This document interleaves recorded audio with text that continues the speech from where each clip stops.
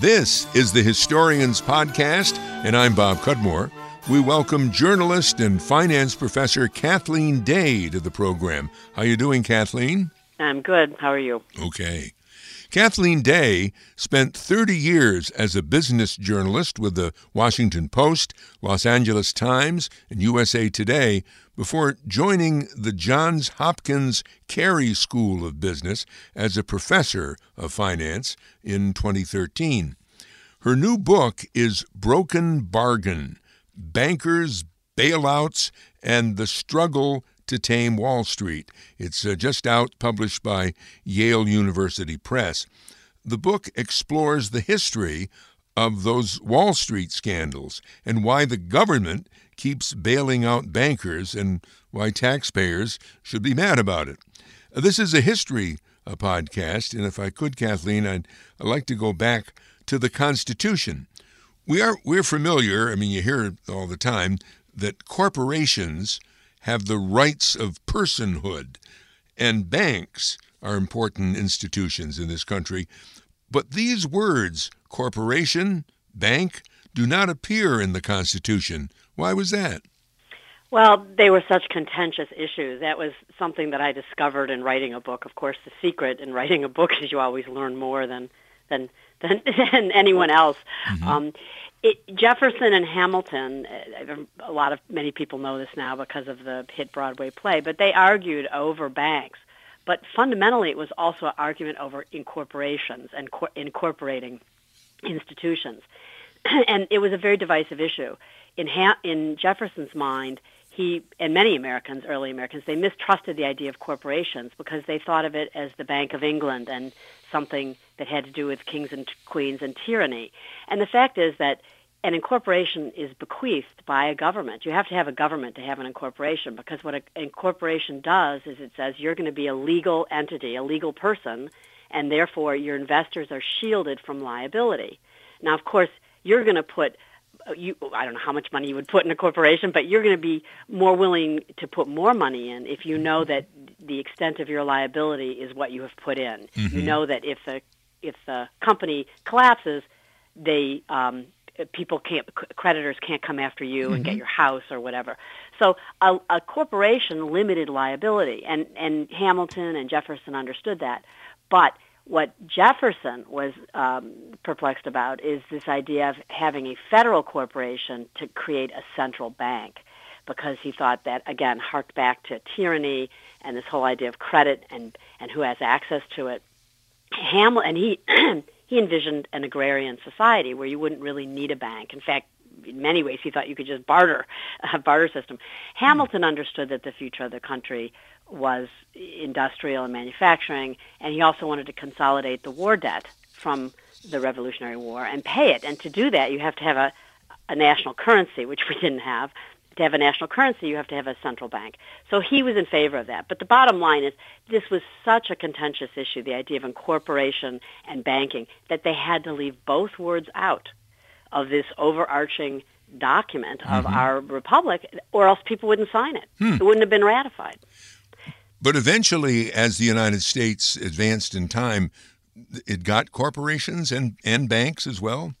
Well, you could tell the history of the United States through banking, and in many ways, but through banking and through corporations.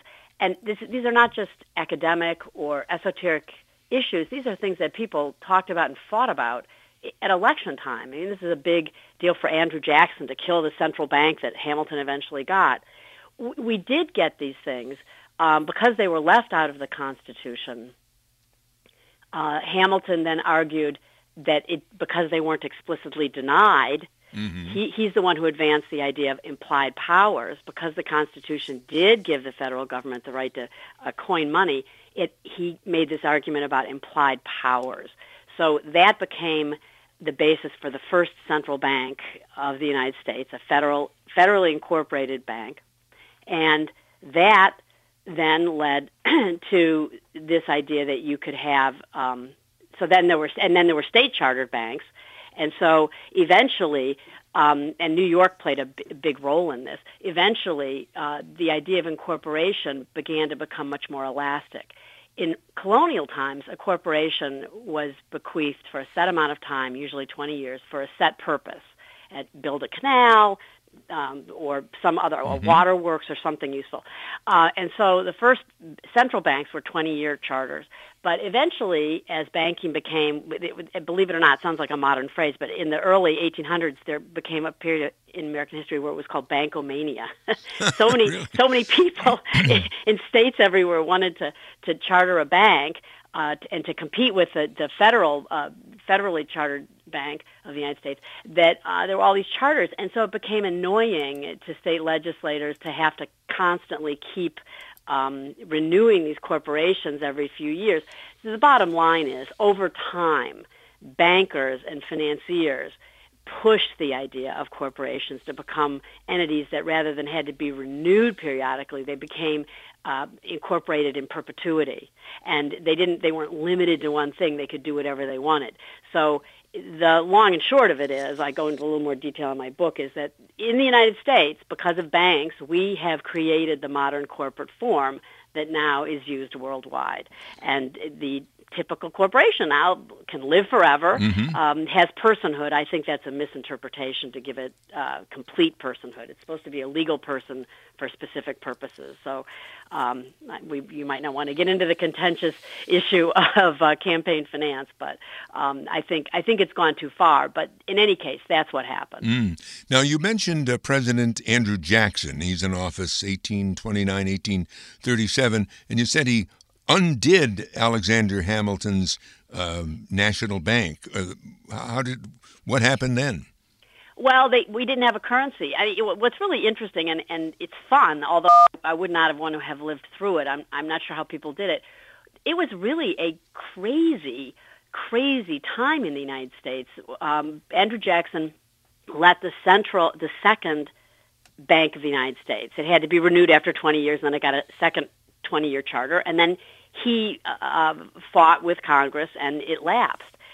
And he wanted to go back to hard money, gold standard, and he killed it. And so what happened is that state-chartered banks began to issue currency. So from that period in the early 1800s, mid-early 1800s until the Civil War, we didn't have a national currency. At one point, there were somewhere between 7,000 to 9,000 different denominations, paper currency, in the states, depending if you counted all the different state-chartered banks that issued the currency and how many denominations they had, $5 or $10 or $20 bills. It was crazy. To go from one state to another, you had to exchange currency. I mean, it's really crazy. I did not know that. It was really, really crazy. And so you get to the Civil War, and there is Abraham Lincoln and his Treasury Secretary, Samuel Chase. They realize they can't fund a war if you don't have a national currency.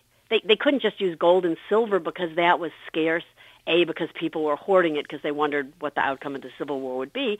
And secondly, we're just not rich in gold and silver in this country. So at any rate, it was really crazy. It was really, and it was bankomania. And the bank failures, there were so many of them, it's mind-boggling how people lived. There were dozens of bank failures every year, everywhere.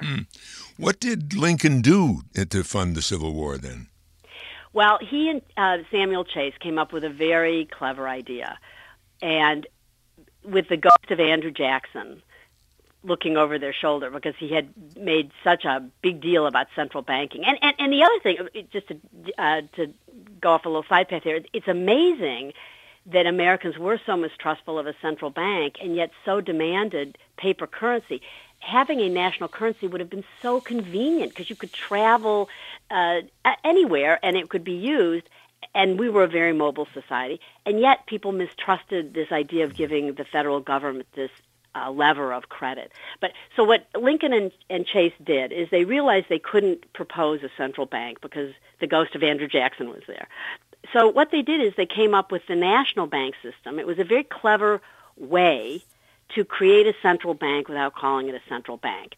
And so the National Bank Acts of 1860, I hope I have this right, 1863 and 1864, created the national bank system. That's where we get the first National Bank of Cincinnati, the first National Bank of...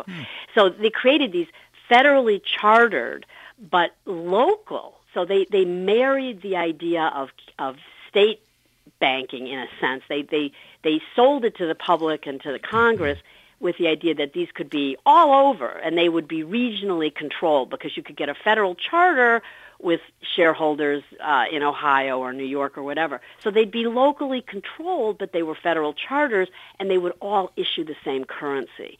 And that is how they were going to fund the war. Now, it didn't turn out to be quite as useful. Well, that's how they did it. That's how they did it. So it was a stealth. I call it a stealth central bank.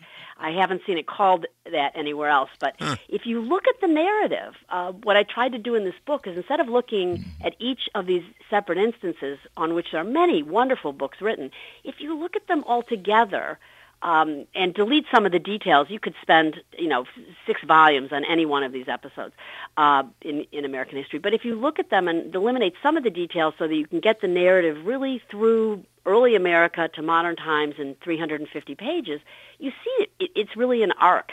And so we finally got this stealth central bank, but for complicated reasons, it really wasn't great. And so by 1913, Congress said, enough of this already. We're this huge industrial country.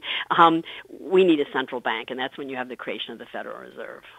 But not until 1913. Yep. We've been fighting over this for a long time. And don't forget, Donald Trump, his hero is Andrew Jackson. I have to be honest, I don't think he really knows who Andrew Jackson is or much about him. I think that was a Steve Bannon idea that he planted. But, Trump even said, wouldn't it be great if we, at one point said, wouldn't it be great if we could go back to a gold standard? I mean, we've tried that. It's very unwieldy and crazy. Now, you're up till 1913 with the creation of the Federal Reserve, right? Isn't that what it's called? Yes, Federal Reserve Board and the Federal Reserve System. And if you look, it borrowed these very same ideas from the national bank system. That's why we have the 12 regional Federal Reserve banks. We have codified in our thinking that it's okay, we can have a central bank, we do, the Federal Reserve, but we also have these regional banks which have a lot of say in what happens and are part of the system. So again, that reflects and harkens back to the days when the Constitution was ratified, when people were mistrustful of just having a central bank. We'll be back with Kathleen Day in just a moment. Her book is Broken Bargain, Bankers, Bailouts, and the Struggle to Tame Wall Street. You're listening to the Historians Podcast. I'm Bob Cudmore, and we depend on your contributions to keep the Historians Podcast going. We have a GoFundMe page, gofundme.com/historians 2018. And yes, even in the year 2019, you can still give to that website. It's gofundme.com/historians 2018. Or if you, like Andrew Jackson, don't want to deal with newfangled things like the internet, you could write a check out to me, Bob Cudmore, and send it to Bob Cudmore at 125 Horstman Drive, Scotia, New York, 12302. And thank you very much. Kathleen Day joins us. She is a professor at Johns Hopkins School of Business, professor of finance. For many years, she was a financial journalist or a business journalist with the Washington Post, LA Times, and USA Today. We're talking about her book, Broken Bargain, Bankers, Bailouts, The Struggle to Tame Wall Street. We come to the Great Depression of the 1930s, and President Franklin Roosevelt is in office at that time. And he, I believe you're right, he saw as an essential difference that banks could be one thing, a place you store your money and you withdraw it when you need it, and they pay interest, and then they invest it, and so on and so forth. But this investing, Roosevelt was worried about, speculation with other people's money. And the structure that came during his administration was an approach to that. Can you explain it? Well, one of the really interesting things about FDR is he was against deposit insurance. Well, first of all, so the 1920s, we get to the 1920s, and there are no rules. We don't have accounting rules. We don't have any securities laws. There are state securities laws, but there's no federal we don't have any of the major financial oversight institutions that we have today, except for the Fed, and it didn't really know what it was doing in the 1920s, so it did everything wrong. It took money out of the system when it shouldn't have, and it put money in when it shouldn't have, so it really didn't understand what it was doing. So we get to the crash, and then we get to the 30s. And so one of the things that Roosevelt was against is deposit insurance. So federal deposit insurance is one of the big changes that came out of the 1930s in response to the 1930s Depression and the 1929 crash. Hoover and some smaller banks wanted deposit insurance as a way to stop runs on banks. And FDR said, no. He said that's going to cause moral hazard. It's going to make depositors indifferent to how well the institution into which they're putting their money is run, so they won't care. And so there was a big fight that ensued, and he was worried that having deposit insurance would also give a steady supply of borrowed money. It's counterintuitive, but when you deposit money in a bank, they owe you that money, so that's a liability for them. When they loan you money, you owe them that money, so that's an asset. So he was worried that this would create laxity on the part of bank executives, that they would be able to raise more money with this federal guarantee and use it to gamble. Because think about it. Just think about yourself. Would you be more willing to risk money that was your own money or someone else's money? Yeah.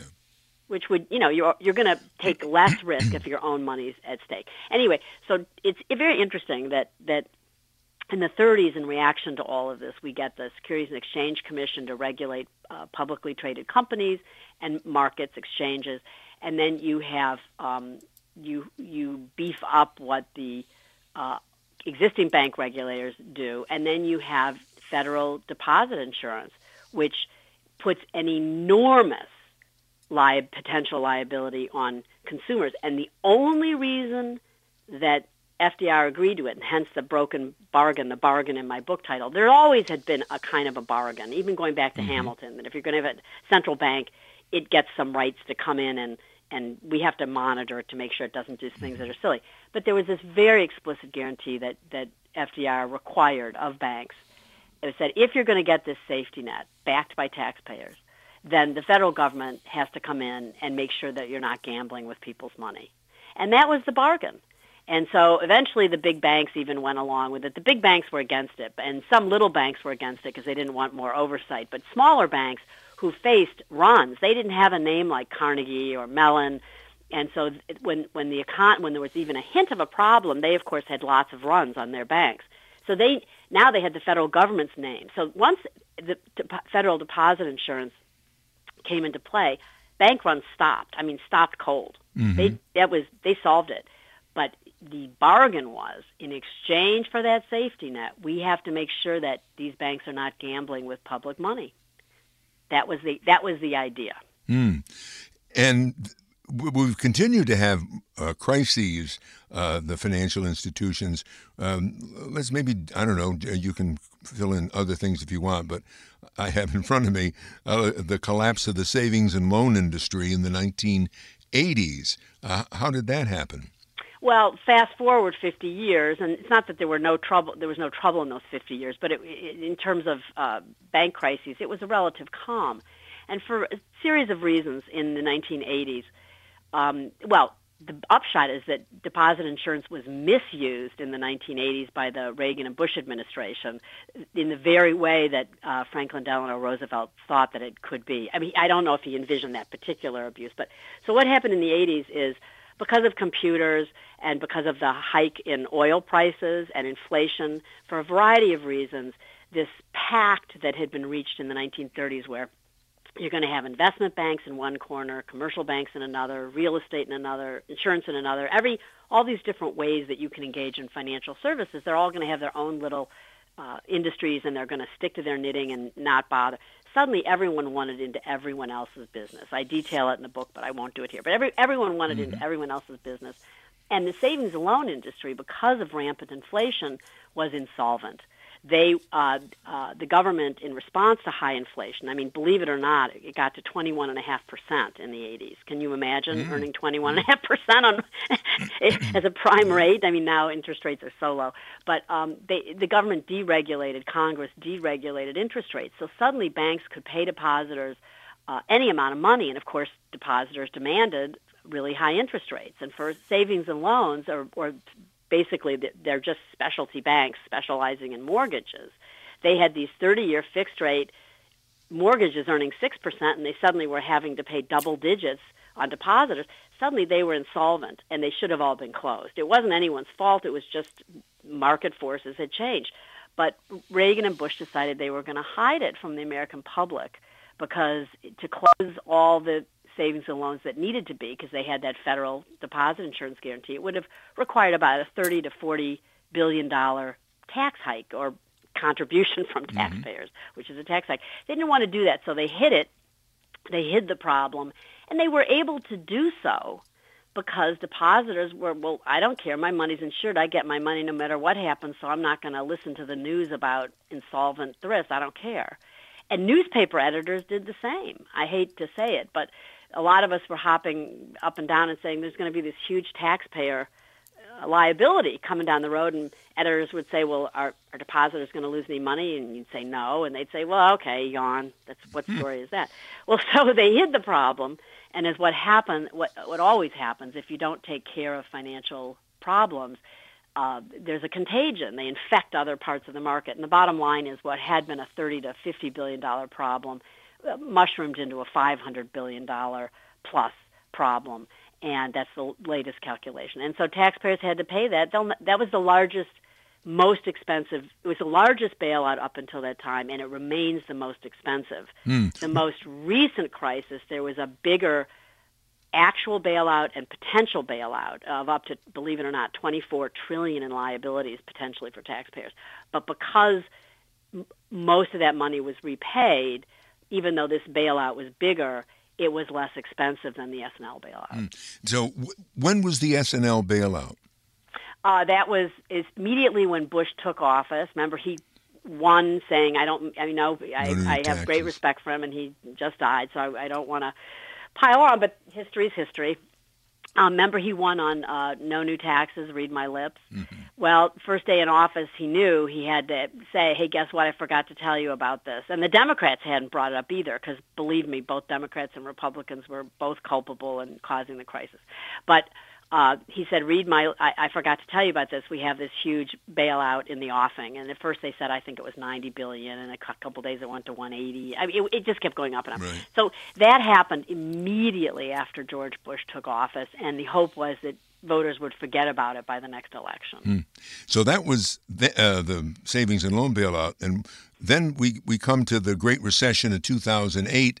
And is that the next bailout? That's the next big bailout. Well, first of all, don't forget you have long-term capital. Remember that hedge fund that nearly went under? Right. There was a big bailout for that. It was government orchestrated but privately funded. Basically, the Fed put a gun to all the big bank companies that it regulates and said, you guys really screwed up here. You gave this hedge fund way too much money. They're about to go under, so cough up some more. And so when your regulator tells you to do that, you do it. So they did. So that was federally orchestrated but privately funded.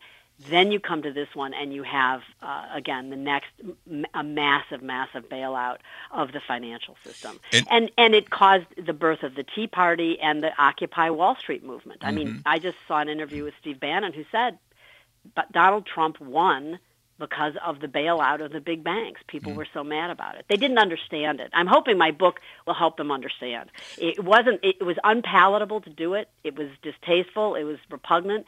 But if they hadn't done it, things would have been much worse. The real question is, why did anyone let the system get to that point where it needed that? That's the real question. And do you think it's going to happen again? Absolutely. Already in this administration, you have one of the major bank regulators talking about the banks they're supposed to police as their customers. We're their customers, you and me. We're their customers. We're the taxpayers. We are their customers, and they're already forgetting it. They're already, this administration is saying, hey, banks, you can lend money to people without assessing whether they can afford to repay it. That's probably worth a whole other program. But think about how would you lend money to someone without any idea of whether they could repay it, unless it was your sister-in-law or something? You wouldn't do it, right? Wow. And so they're doing it, and there's a lot of reasons why they would do it. It sounds ridiculous, and wouldn't that put them out of business? But you know what? During the crisis of 2008, the 5 big investment banks in the United States put themselves out of business. They lent money on such ridiculous terms that they were going to go bankrupt if they weren't bailed out. Mm. So that's exactly what they did, and it's the I'll be gone, you'll be gone syndrome. They're publicly traded. All they care about is their short-term compensation, so they make these crazy loans, makes their books look good, they get the money, they're gone, taxpayers pick up the tab. Now, kind of in each crisis, they pass new regulations, and I believe from the Great Recession, we got in 2010 the Dodd-Frank law. Does that do any good, or what's happened to that? Well, it's being undone completely, and everyone says, oh, it's so much red tape. You tell me whether you think this is a lot of red tape. You know what it says about mortgages, Dodd-Frank? To me, this seems like Finance 101. It says, hey, banks, or mortgage lenders, before you give someone a mortgage, you have to assess whether they can repay it, whether they can afford it. That's what it says. Right. That's not that radical. No. That's kind of like common sense. Yeah. And they're undoing it. This administration is undoing a lot of it. Well, what is the answer here? Or do you think we'll ever find the political will to do something about this? I know this is a big topic, but I think there has to be campaign finance reform, because when you're in the middle of the crisis, even bankers who say, hey, get the government off my back, are there hat in hand saying, hey, give me help. And that's another thing, is that before 1920s or the 1930s, bankers and Americans didn't expect the government to come in and make them whole. They may have wanted it, but they didn't expect it. Now there's this expectation of doing it. What has really gotten out of whack is this expectation from Wall Street of help us in a crisis, but shut up and sit down when there's not a crisis and get off our back. It's precisely when the sun is shining that you should fix the roof. I'm paraphrasing someone, I don't remember who, but the real question is, how do you get the regulators to do their job and not forget that they represent taxpayers, they represent the public, not the banks they're supposed to police. And just because we're in good times, you don't say, hey, we don't really need these rules anymore. Maybe we're in good times because those rules were in place. Mm. And you need campaign finance reform. Otherwise, Congress is going to listen to whomever's paying them money.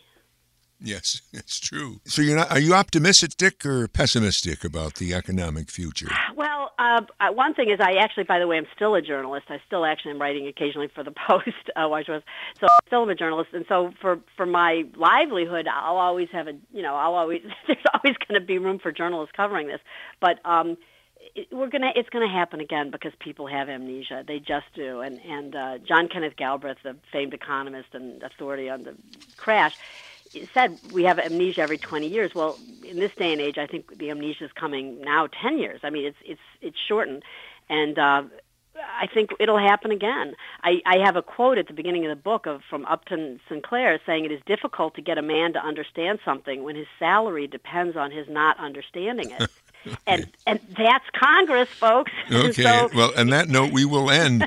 Kathleen Day, our guest, a financial journalist and a finance professor, her new book, Broken Bargain, Bankers, Bailouts, and the Struggle to Tame Wall Street. You've been listening to the Historians Podcast, and I'm Bob Cudmore.